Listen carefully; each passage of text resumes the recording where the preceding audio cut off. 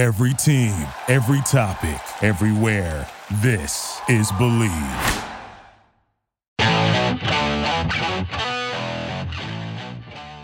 This is Jeff Fedotin with Believe in Chiefs on the Believe Podcast Network, Kansas City's #1 sports podcast network, the only place with a show for every team in KC and more. We believe in our teams. Do you believe? On this week's show, former Chiefs offensive lineman Joe Valerio and I are joined by Chiefs color analyst and former wide receiver Danon Hughes. Danon, thanks so much for jumping on here.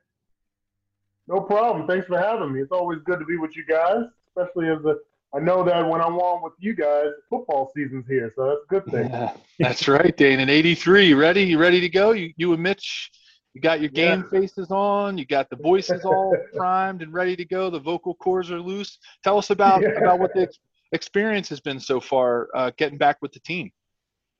Yeah, it's been great. I mean, obviously football coming aboard and knowing that we have football hopefully until that second week of February is always going to be fun. And the fact that there's a new twist this year. Last year, because of COVID, we did not travel. So a lot of people may have thought we were in the booth at Vegas or in California or what have you, but we were actually in Arrowhead broadcasting all the games, whether they were home or away. So that was a little unique twist for me. I had done that already with college baseball for the Big Ten Network, but I had never done football that way, and I always wondered how that would go because football is such a fast-paced sport. Could you really keep up with it on the monitor and be able to call the game and it be in sync with the radio frequencies and so on? And it went over. It was a big hit. Mitch and I really got some cool accolades from the league office because of how we were broadcasting, because we never said we were at the game, but we never said we weren't at the game. And we would always present it as if we were there, while many other team broadcasts would mention, we wish we were in Buffalo or we wish we were there with the team. And, you know, the listeners, they don't need to hear it, nor do they want to hear that. So some of the protocols we had in place where we had to broadcast with our masks on and how our voices were still projected and just how we went about the game day issues and the protocols and so on. The league came in and filmed us and sent it out to other teams. And so it was really cool for it to be my first year as a rookie broadcaster in the booth with the great Mitch Holthus. And then being able to go through those kind of experiences, navigate through all that traffic, and then have a successful season as well. It was just real cool all around, but it was different. Wow, that's awesome insight, Dane. And God, things that our listeners would never know, obviously. And you're telling them that you weren't there. What do you like better? I mean, honestly, you can be honest with us. Is it being there? There's nothing like, right, as a former player and smelling the popcorn and smelling the turf and all that stuff. I mean, right? I mean, give us your insight on that. What do you like better? I mean, you know as well as I do, we get spoiled here in the Chiefs Kingdom. Anything at Arrowhead, a home game, is obviously the adrenaline flows differently, the barbecue smell, the tailgating, the whole aura of a Chiefs home game is amazing. I'm looking forward to getting to some of the new stadiums I had never been to, like Vegas and in Los Angeles.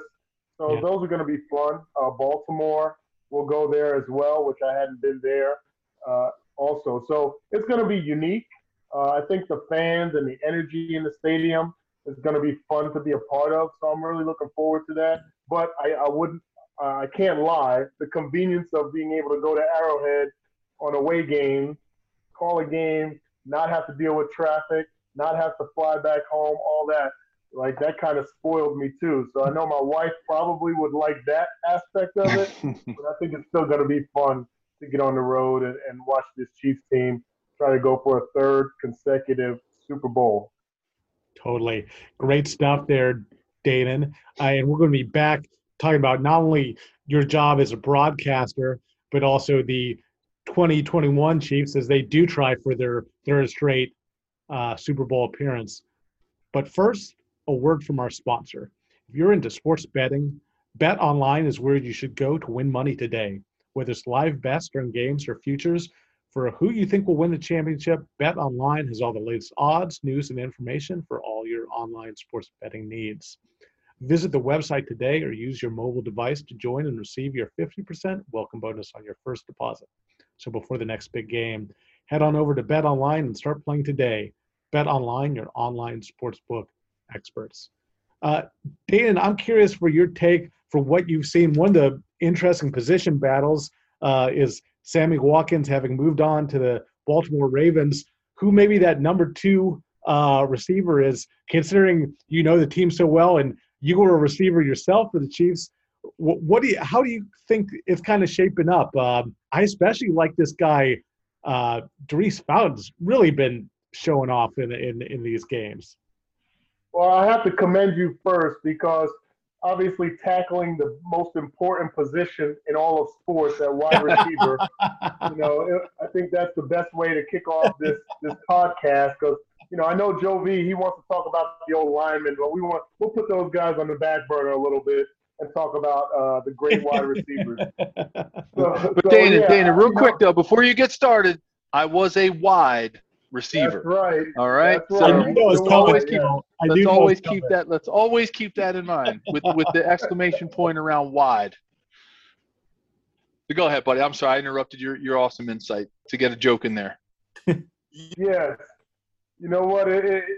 We definitely keep that in mind. We know you have hands like wide receivers, so it's all good. But I will say, to answer your question, Sammy Watkins was definitely a force. Unfortunately, he's always had injury problems, and I think there was some dependability factors that went into his free agency and the Chiefs not really stepping up. I'm sure he'll do well in Baltimore. We'll see him, obviously, early in the season. And then there'll be some incentive in that game for him to showcase his skills. But he was a true number 2 receiver. When he was on the field, he was a true number 2 receiver and a threat as a number 2 receiver.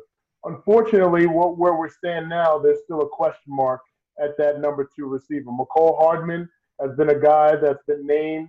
But me personally, I think he's still a number 3. Mm-hmm. I think he can be a viable force. I get concerned with having 2 starting receivers that are under 6 foot. And that's what you would have with Tyreek Hill and Mecole Hardman. So that opens the door for this offense. Byron Pringle is a guy that plays, he pretty much has, I feel like he's emulated my career. He's been a special teams guru for most of his career, kind of blue collar, a guy that you never knew whether he'd be active or inactive from week to week, but every time he shows up, he seems to make plays. So that's kind of near and dear to my heart. Plus, he's a little bit bigger at 6'2". He plays more physical, kind of like Sammy Watkins. So I think we'll see more of him. I don't know if the answer will be shown by week 4. And Joe V, everybody recognizes the season in quarters. So the first 4 games, the second 4 games, first quarter season, second quarter of the season, etc. I think in the first 4 games, we'll probably see a hodgepodge of receivers that will be the number 2, if you want to tag them that way. But I think it's going to be mainly down to Mecole Hardman, Byron Pringle. Darius Fountain has really shown himself strongly in the preseason so far, and he's another taller receiver that has a knack for getting open deep. If you've watched the preseason games for the Chiefs, they've really made a concerted effort to throw fade routes. That is one aspect of this offense. It's crazy to say because it's been so high-powered with Patrick Mahomes, but that's one aspect of this offense we've never seen, a fade route to a wide receiver. And I think they've tried to address that with the bigger bodies, and Marcus Kemp is another bigger receiver. So there's about 6 guys in the mix. It's going to make it interesting to see how that's going to unfold with actives and inactives each week. Mm-hmm. My guy Fountain, I mean, he's played so well, but there's a lot of guys in the mix. Do you think? What do you think his chances, his shot at making the roster? And I'm sure they'd be better if he, had played at Iowa, not Northern Iowa. But even given that, what are his chances?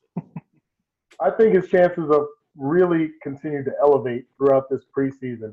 Early on, there was some talk about him, some chatter, and then he really had a nice game against the 49ers. Came back and did really well in this last preseason game against the Cardinals. He's kind of elevated himself. And the big decision is with Byron Pringle. Guy that you want to take off of special teams and put him focusing on the offense. And that was kind of my role. There were games I started as a wide receiver. There were games I played the number 3 receiver. And then there were games where I played sparingly on offense, but I was 100% focused throughout my career on special teams. I think that dynamic of, is Daurice Fountain going to elevate his game to the point where they're going to put Byron Pringle and keep him relegated more so to special teams because he's a special teams ace? Or are they going to flip-flop where Daurice is going to step up as a special teams guy? Those are the questions I think get answered throughout this preseason, but at this point, I fully expect Daurice Fountain to be on this team. Dana, from a depth perspective, do you think Cornell Powell's a lock as a 5th-round pick? I mean, is that going back to the draft now and the investment that teams make and the way that Brett Beach's drafts have gone in the past? Do you think he's a lock and he just needs to learn? I mean, obviously a great career at Clemson and, powerhouse team. And he's got the experience. Do you think he's a lock and they're going to work with him and get him ready to have a future? I don't think he's a lock. I actually think he may be relegated to practice squad. Okay. Early on. He hasn't shown, at least in the games, he hasn't shown himself to step out. Like when the lights are shining on him, he hasn't shown that ability. And considering how deep this wide receiver core is, I just don't know if you would have him be a guy that would take up one of those roster spots, game day roster spots, or inactives. I think you might have him be a guy that's on practice squad, kind of like Byron Pringle was. Mm-hmm. And then you elevate him when the time comes or based on any injury. If you look at the course of the seasons, Tyreek Hill, I don't believe has played 16 games in the last couple of years.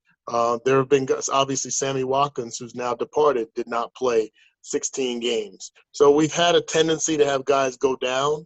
So to me, in his situation, I think he would bode well. Obviously, the team thinks highly of him to draft him, to stay on practice squad here versus looking at possible greener pastures elsewhere.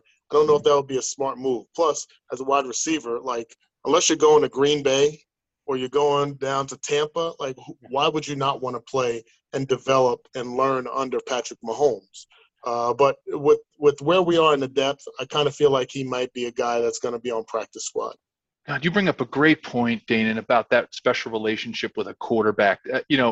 Something that we've never really talked about on our podcast. We talk a lot, obviously. I'm going to go back to our comment about offensive line play. We do talk a lot about the chemistry of the offensive line, and especially this year, because I can lend some support there to what we're doing. But tell us about that special relationship with a quarterback. Why is that important? And you just kind of said it, right? Why would you leave unless you're going to play with Tom Brady or Aaron Rodgers or somebody established like that? Why would you leave a Patrick Mahomes? What does it mean? What does it mean to have a QB like him? And what is the relationship like from the inside? You see it, right? You're there in the stadium now at the games.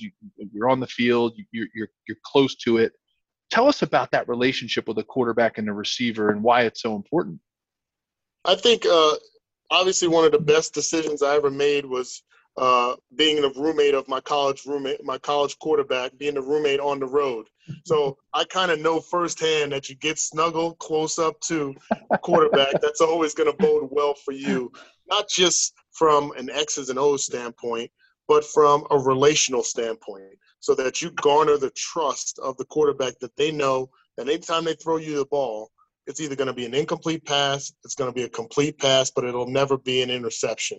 And to me, with a guy like Patrick Mahomes, who likes to throw the ball all over the lot, the no-look passes, the throwing back across his body, etc., you need to know that receiver is, one, on the same page with you, and two, he's not going to make you look bad, especially with his effort.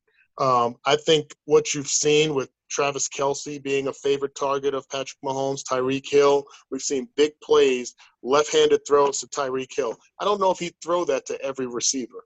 Back across his body to Travis Kelce multiple times every season when he's scrambling out of the pocket. I don't know if he's throwing that to the backup tight ends, Nick Keiser and Blake Bell and whoever else is out there.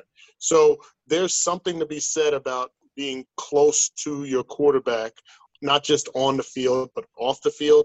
Because when it's all said and done, just like as an offensive lineman, if you're playing tackle, you need to have the full trust of that guard and the center and the calls that come from Grunny and et cetera. But the one thing I do know about Patrick Mahomes, we played with Joe Montana, obviously one of the greatest. I thought he was the greatest for all these years. Tom Brady, sorry, I had to put him above based on what his body of work has shown itself to be. But Patrick Mahomes is different from those other guys in that every receiver is a viable receiver on every single play. In our offense, in the West Coast offense, you had your progression, your number 1, number 2, number 3, throw it away, or Kimball out of the backfield. Now with Patrick Mahomes, he's scrambling around. You could have been a backside receiver just running a go route to clear things out and cut across the middle of the field and catch a 40-yard pass because that's the way he's rolling. As a wide receiver, we salivate at that opportunity to know that every single time I break the huddle, that I can be a viable receiver, and I'm playing with a great quarterback, so I could be on the highlights, I could be on ESPN, I can get a contract, I can put big numbers up, etc., because of the greatness of that quarterback. So I think it's a very unique position to be playing with Patrick Mahomes, knowing that at any time on the field, you can be that viable receiver and make a big play. Wow, great analysis, Dayton. Really good stuff there. So I don't know if you heard, but apparently former NBA player Lamar Odom may be returning to professional basketball in Spain soon. I was reading a press release about how he started taking a pH balancing alkaline supplement called Balance 7, and that's what has helped him bounce back from his hospitalization in 2015. He even said, I have an enormous amount of energy, which is good for me. It's important when working out. I always need energy to level up. Couldn't agree more with Lamar. And after watching him fight Aaron Carter in July's celebrity boxing match, I think it's safe to say that Balance 7 is working for him. Cool thing is we've got a promotion running with Balance 7 right now, where if you go to the website balance7.com and use the code BELIEVE, BLEAV at checkout, you'll receive a free 4-ounce bottle of My Smooth Skin with any purchase of Balance 7 products. That product retails at $13.99, so I say it's worth it. Again, head to balance7.com and use the code BELIEVE, BLEAV at checkout to get in on that promotion. I know I will. It worked for him. It can work for you. Danon, it's cool that the listeners won't be able, obviously, to see this. They can just hear it. But when you're gesturing, to see your hands, to see that Chiefs Super Bowl ring is very, very cool. Joe, and it's so awesome. Danon has basically, the great Len Dawson, a guy you worked with, he has basically kind of succeeded him as the color guy on radio broadcasts. Joe, do you remember when Danon was your teammate? Do you think, man, this is a guy who, after his career, he's going to be in media? Like this guy was there something you saw in him? Well, of course. I mean, Danon's a student of the game, and he's talked about that before, right? With our podcasting and being a guest on the show. And Danon was always somebody who number one, no one was going to outwork Danon. No one was going to understand the game better than Danon, and that gave him all the intangibles to have a great career. So, and he could do it all, right? Special teams, being out there, catching passes from Joe Montana. I mean, Danon set himself up for this, right? And then you hear that smooth, silky voice, you see that handsome face, and it's a no-brainer. It's a no-brainer that he has succeeded the great Lenny Smooth, in doing that. And now, Danon, we're like so proud of you, man, that you're out there doing it and just representing. All the players have gone through the organization, and what a great job you do with Mitch. And you guys are such a good team. You complement each other so well, and it's a blast. I turn anytime the game was on a national broadcast, I'm going on the internet and I'm pulling up Danon and Mitch. I'm not listening to any of those yahoos on ESPN or anything like that. I just was thinking with the Bounce 7, I think maybe Danon and I might, if we get a couple orders, a couple cases of that, maybe Danon and I'll go back out and play. Yeah, right. Danon looks like I might need that myself. Yeah. I appreciate those words, man. I've definitely been blessed, throughout my career, kind of the story of being drafted on a broken foot and being a 7th-round pick and just grinding and battling, and then staying in the media during my days as a chief with the radio show weekly, and then moving on into post-game and pre-game shows in college and high school, just kind of grinding all the way up the ladder. And, what a great way to kind of hit the pinnacle, I guess you can say, is to be able to be in the booth with Mitch Holthus, who was calling plays while I was there, calling my touchdown Kansas City, associating that with me at different times late in my career when he took over, and then in the booth knowing Len Dawson, Kendall Gammon, myself, being in that lineage. And, not that I'm a boastful person, as you guys know, but, I'm the first African-American to be in the booth with the Chiefs. To my knowledge, I'm the only former athlete that's a color analyst for college baseball, college football, college basketball, and for an NFL team, and all of those being major college conferences. So it's really been a blessing. I always paid attention. I was a multi-sport athlete growing up. For anybody listening, don't let any coaches tell you to specialize. I hate that. I hate the word specialization. That's been a part of a lot of sports where kids are feeling pressured at 13, 14, 15 years old to pick a sport and pick a position. And that's where you're going to be for the rest of your career, whether it ends in high school or college. I think specializing is the worst thing to happen for any kind of athlete in their development. I played all 3 sports. I got my start in the NFL after being on practice squad by punt returning my rookie year. And I don't know if you knew this, Joe, I never punt returned in my life. I never would have guessed that, Dana. Yeah, Marty asked me to punt return, and obviously, what do you tell a coach when he asks you to do something? Yeah, I can do it. And part of the reason I was able to be successful as a punt returner is because I knew how to judge fly balls as a baseball player. And I knew how to turn. If you see some of my movements when the ball was punted, some of the anticipation of which angle it was going, it was really based on how I would look at a batter in the batter's box. So I've been very fortunate to be able to carry on and keep one foot in the locker room by calling these games, calling it for my beloved Chiefs, and being in the booth with a future Hall of Famer, no doubt, and Mitch Holthus. It's just been amazing. I know that Len Dawson keeps a pretty low profile these days after doing so much. Did you get a chance to talk to him before taking this job? Did he give you any tips or anything like that? I had not. Len, I think, is battling through some health issues and has been. So I hadn't really seen him, especially over these last 2 years with COVID. But Kendall Gammon and I are really cool. I played with Kendall my last preseason in the NFL in '99. He and I were together in New Orleans. So I got to know him then, and we've carried on a friendship all the way through these years. And, when it's all said and done, it's football. And it's something that I don't see the game any better than any fan. I just see it differently. I'm sure, Joe, you and I, we watch a game, we'll see things that general fans just don't see. We'll recognize things, how the moving parts are happening and the schemes and who missed blocks, who made the key block in real time. And I'm fortunate because now I'm in a position where I can relay that to the general audience. And that's kind of how things unfold. That's where Mitch and I have a really good relationship, is that I'm able to point stuff out, paint some color on things that maybe the general public would not have seen or recognized. And that's kind of one of those challenging aspects of being a broadcaster that I really bite into is, anybody can point out McCole Hardman makes a catch, Tyreek Hill has a big run after the catch. Everybody can see that, but what also transpired to make that happen?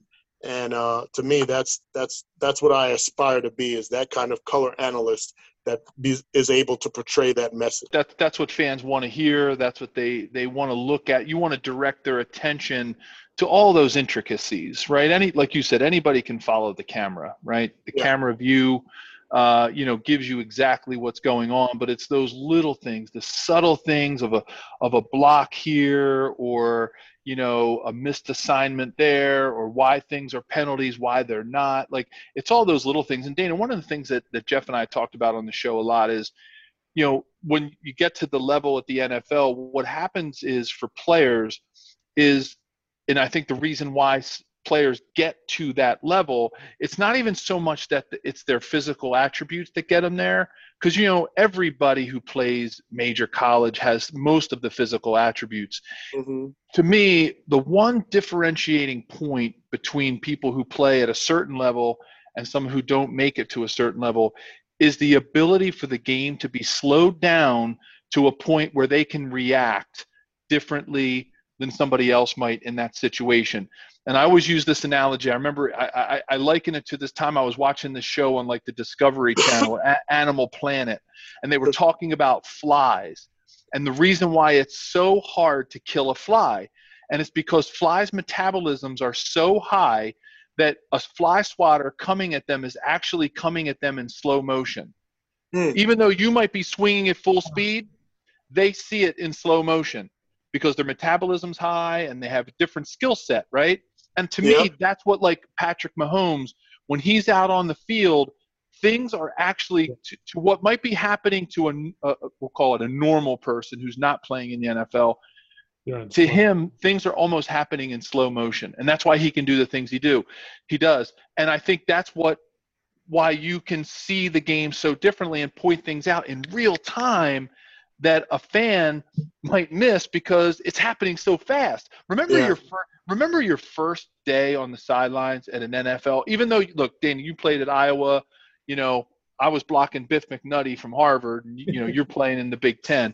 But for me, that first day was like, oh my God, this game is fast. And then ultimately, you kind of settle in and you get used to it and you start to see things a little more slowly. But that's what I think you do, and why you do it so well is it's everything's happening in slow motion for you because of your skills and your background. So I just want to throw that out there as something that, maybe you'd agree with, to say, yeah, I can kind of see that.